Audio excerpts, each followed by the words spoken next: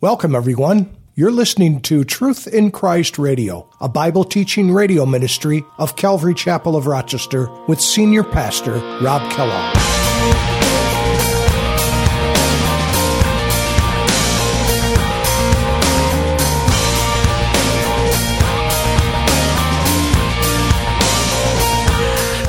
And so there's only one way to think about this then, is that this is yet a period of time in the future where after the church is removed, the Bible says there's a 7-year period where God's wrath will be poured out. And there will be persecution during those 7 years because there will be the option, there will be the possibility of people to be saved during that great tribulation period. Is it going to be easy? No.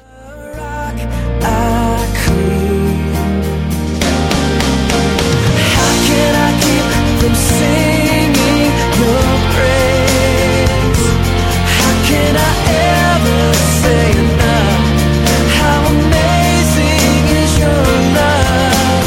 How can I keep from shouting your name? I know I am loved by the King, and it makes my heart wanna sing.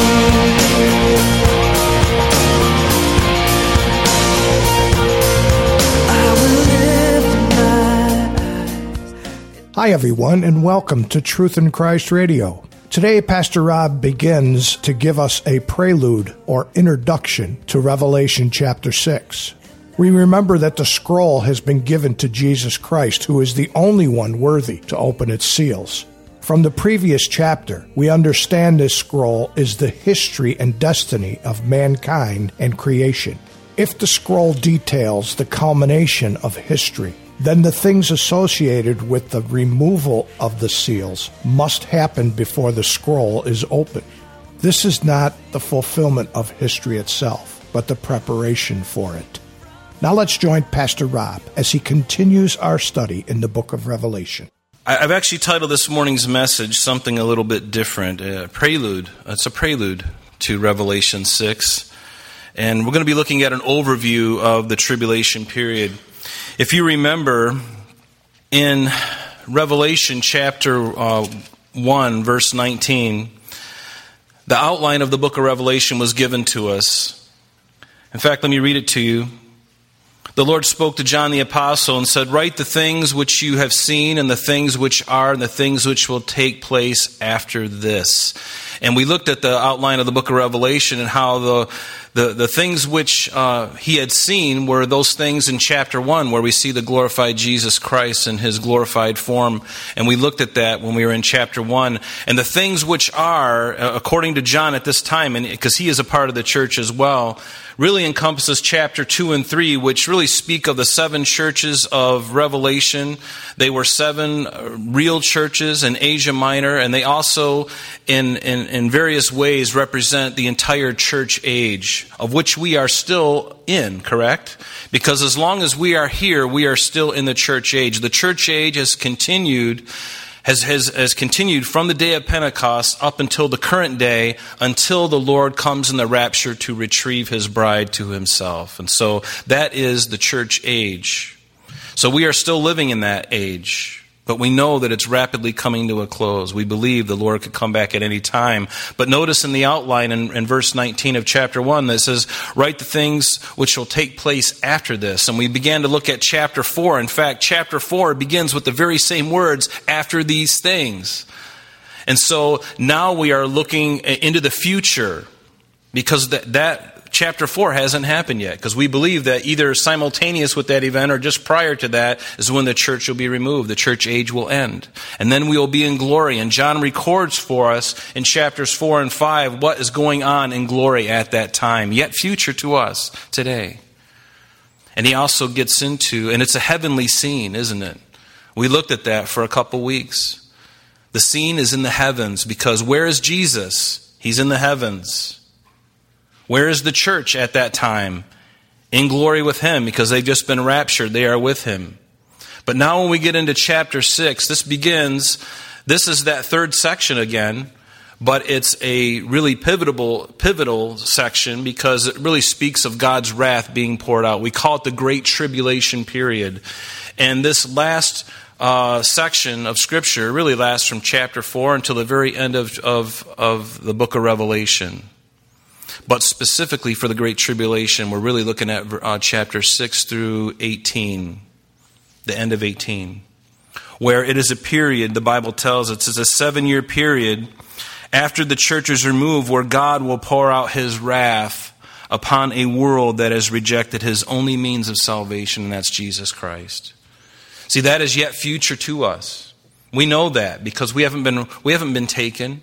And we see, as Jesus said, you're going to see these signs coming, and we're seeing those signs approaching His second coming, meaning His second full coming to the earth. And if we're already seeing those signs begin to take place, then we got to back up even further than that. And that's when He comes for the church. Because the Bible tells us very clearly that God has not appointed us to wrath, but to obtain salvation by our Lord Jesus Christ. Over and over again, the Bible is replete with this concept of the Lord removing His bride, removing His faithful remnant before He pours out wrath. We see it in Genesis 19. Who did He remove before the judgment of Sodom and Gomorrah? Lot, who was not the most devoted Christian, but the Bible calls him a Christian. And God removed him and his family before God poured out His wrath. And over again we see that in the Scripture of God doing that. So the pattern is very clear. And why would God drag His bride through the mud? Why would He cause her to go through His wrath when it was what He did on the cross that delivered us from the wrath? Amen? The ultimate wrath is the second death. God doesn't need for you and I to go through the tribulation to be purified. We have been purified by the blood of Jesus Christ. End of subject. That is done once and for all. I think we all agree. Amen? And so there's only one way to think about this then, is that this is yet a period of time in the future where after the church is removed, the Bible says there's a 7-year period where God's wrath will be poured out. And there will be persecution during those 7 years because there will be the possibility of people to be saved during that great tribulation period. Is it going to be easy? No, it's going to be nearly impossible, but it's not going to be impossible. It's not going to be impossible, but the deception is going to be so great, folks. You and I live in gravy train right now because we have received by faith when things are real easy, but when the great tribulation comes, when this period that we're talking about begins, the deception will be so great. You think the deception's really heavy now?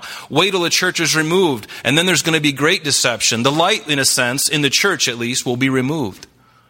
The Holy Spirit is omniscient. He'll still be here, but in a different fashion, in a different role, if you will. But it's going to be difficult. And there will be people in the tribulation period who will get saved, a small remnant comparatively, but it will cost them their lives. And we also know that there are 144,000 Jews that will be preserved through the tribulation. And they will be persecuted. So it's going to be a time for the believers on the earth at that time, the small remnant that it's going to be, they will be hunted. They will be persecuted by this man of sin that the Bible calls the Antichrist or the lawless one. That's what's going to happen. They're going to be hunted, but it will predominantly be a time of God's wrath upon a world, again, that has rejected His only means of salvation. That means if you've received Buddha and you follow Buddha for the rest of your life until you take your last breath, I'm sorry, but you're not going to be welcomed into the kingdom of heaven. If you've received Allah and you've served Him and you're a Muslim and you continue on until your very last breath, I'm sorry, but you're not going to go to be with the Lord.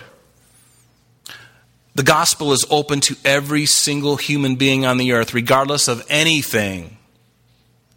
It's a narrow road, but everyone is invited on that narrow road. Have you gotten on that narrow road? Are you on the narrow path that leads to life? Or are you still on that broad path that leads to destruction? Many there are that are on that path. Jesus told us that. And so we have to be very careful. And thank God that you and I belong to the church. And when this church age is done, the Lord will call us up. He will say, come up here, just as He did in chapter 4 of Revelation.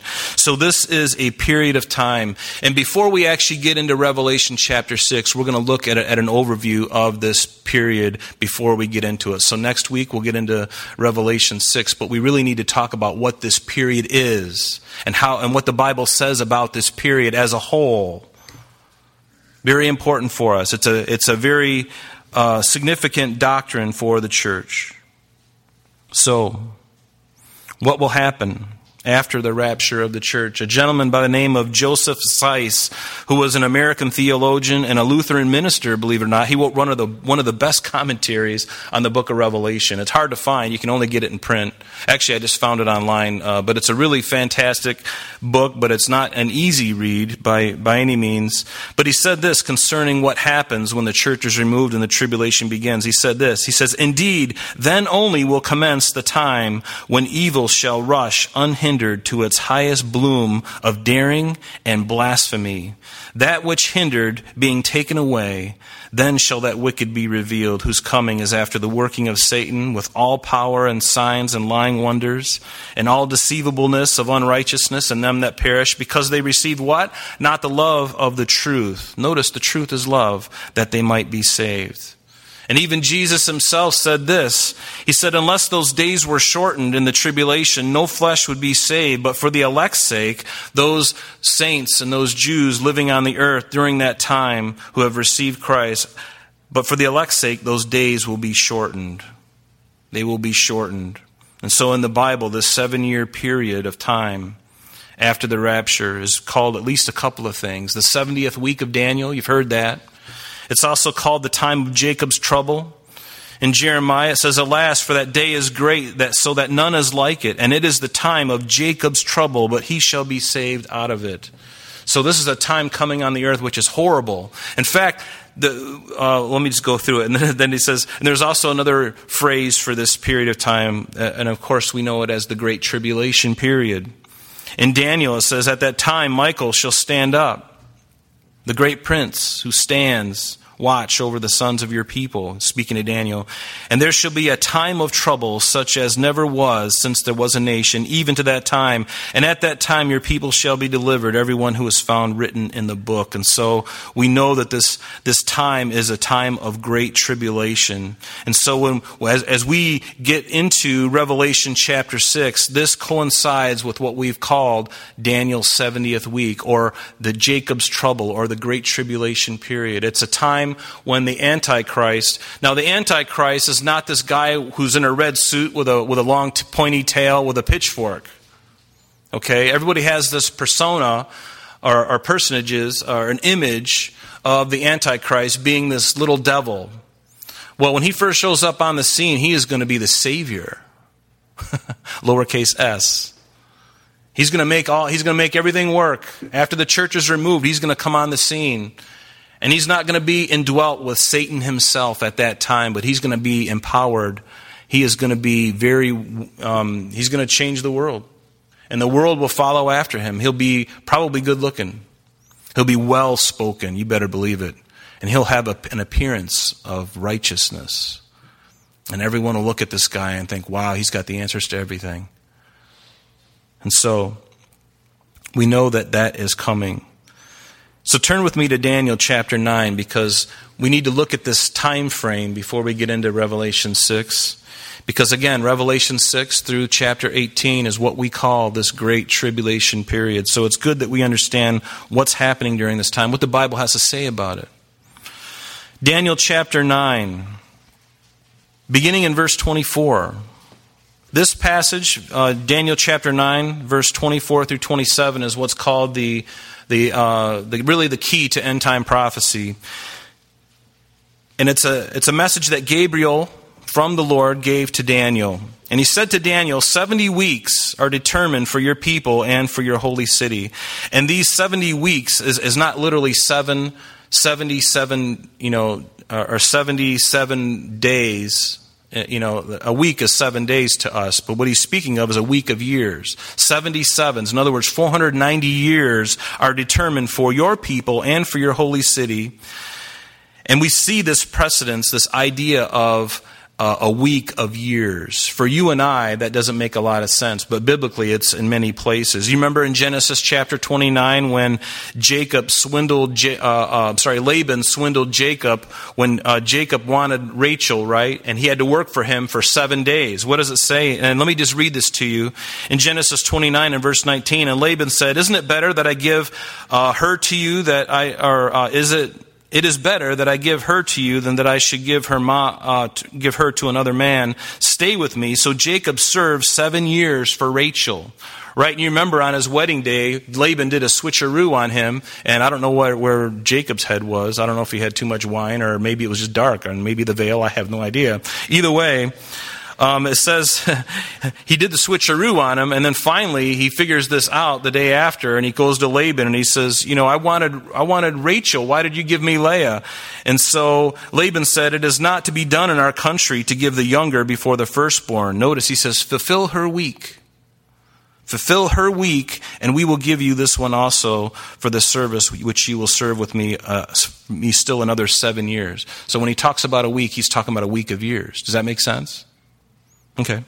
So that's really what's happening here. So it's a week of years. And notice that the rest of verse 24 in Daniel, what is it for? To finish the transgression, to make an end of sins, to make reconciliation for iniquity, to bring in everlasting righteousness, to seal up vision and prophecy, and to anoint the most holy. Verse 25, know therefore and understand that from the going forth of the command to restore, notice, to restore and to build Jerusalem, the walls, etc., until Messiah the Prince, there shall be 7 weeks and 62 weeks, which a total are 69 weeks, correct? 7 plus 62 is 69. 69 weeks. The street shall be built and the wall even in troublous times. And so what this is referring to is a decree that Artaxerxes Longimanus made back in March 14th, 445 BC. There were 4 different decrees that the Medes and the Persians had made after the Babylonian Empire. Remember, the Jews were in captivity in Babylon even during that time. But there were 4 decrees, one from Cyrus, another from Darius, and 2 from Artaxerxes. And it was the 4th one from Artaxerxes where he actually had them go and rebuild the walls specifically, because that's what Daniel's prophecy here says, doesn't it? Let me bring something up here. So from the time of the going forth of the commandment until Messiah the Prince will be 490 years, 360-day years times 7. What does that equal? 173,880 days. In Nehemiah chapter 2, it talks about this. You can read that in detail about Nehemiah's discouragement over the walls and the gates of his city, Jerusalem, that had been torn down and burned with fire during the captivity and during the siege from Babylon. And now that Artaxerxes is in power, Nehemiah is his cupbearer. And he has this great relationship with the king. And the king says, what are you upset about? And he says, the gates of my city of Jerusalem are all torn down. He says, what do you need? And so ultimately, Artaxerxes gave all the materials necessary to go back and to rebuild that temple. And specifically, it was to repair the walls and rebuild the city, because that's what Daniel's prophecy says here. And that's exactly the decree that Artaxerxes had given. And so to make a long story short, we've been through this. If you were with us for the time during the Palm Sunday, we talked about this prophecy. But if you start with March 14th, 445 BC, and you go forward 70 weeks of years, 490 years, you actually come to a specific date, 173,880 days later. On the very day, what happened? Jesus rode into Jerusalem on the donkey. You recall that? We call that Palm Sunday. It was the first time he allowed himself to be, as king, brought into his city. And it was that very day that was the fulfillment of this prophecy. But notice what goes on, and that was April 6, 32 AD. But notice what happens in verse 26 now of Daniel. And after the 62 weeks, in other words, after the 7 weeks and the 62 weeks, I won't go into detail about that, but basically it's 69 weeks. After those 69 weeks, Messiah shall be cut off, but not for himself. And the people of the prince who is to come shall destroy the city and the sanctuary. The end of it shall be with a flood. Until the end of the war, desolations are determined. This is interesting, this phrase, the people of the prince who will come, who is to come. Who was it that came against Israel in 70 AD? It was the Romans. And so Daniel's saying, after these 69 weeks, Messiah shall be cut off. He will be crucified. He will be executed. but not for himself. He did it for the people. He did it for the whole world, actually. And then, after his crucifixion, what happened in 70 AD, some 35 years later? The Romans came. The people of the prince that shall come. So the Romans came. The Romans came and destroyed Jerusalem in 70 AD. And you remember in the book of Daniel, remember Nebuchadnezzar had a dream of this golden image, or of this large image where the head of the image was gold and the chest and the arms was made of silver and the middle part was made of bronze and then legs of iron and then iron mixed with clay. And Daniel later on, in Daniel chapter 7, he tells us who those different personages were. And Babylon was certainly the world empire with the head of gold. And then the Medo-Persian Empire were the ones who came after and conquered Babylon. And then Greece under Alexander the Great came after them. And then Rome came after them. And that was the period when Jesus was alive on the earth. The Romans were still in power until 476 when the fall of Rome happened. But it also speaks of, finally, another world kingdom that hasn't yet risen up. And that was the clay mixed with the iron mixed with clay, this last part, the very legs, the very bottom of the legs of this image that he saw. And that is we believe, a revived Roman Empire yet to come upon the earth, of which the Antichrist, the man of sin, will be the head over. Does that make sense? We've kind of talked about that in the past. So notice verse 27 in Daniel. It says, then he, and this he that he's speaking of is the Antichrist. Again, not everyone thinks that they got this personage of him, but he is going to be a smooth talker. He's going to be probably a good-looking guy.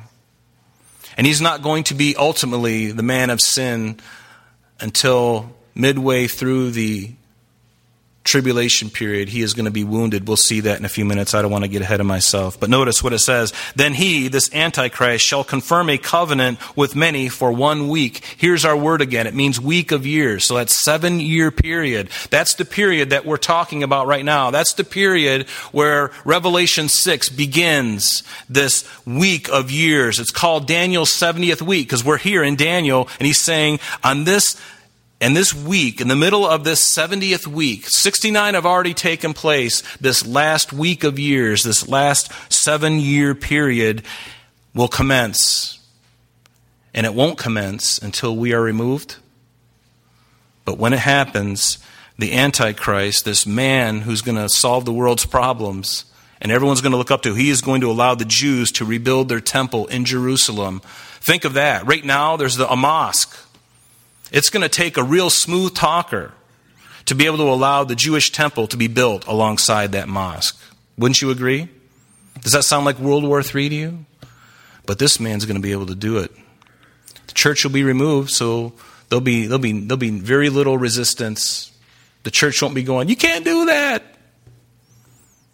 But in the middle of this week, he shall bring an end to sacrifice and offering, and on the wing of abomination shall be one who makes desolate, even until the consummation, which is determined, is poured out on the desolate. So this Revelation 6 begins at the beginning of the tribulation period, the 70th week of Daniel, when the Antichrist makes the covenant with Israel and gives them their temple. Does that make sense? He confirms a covenant with them for a week.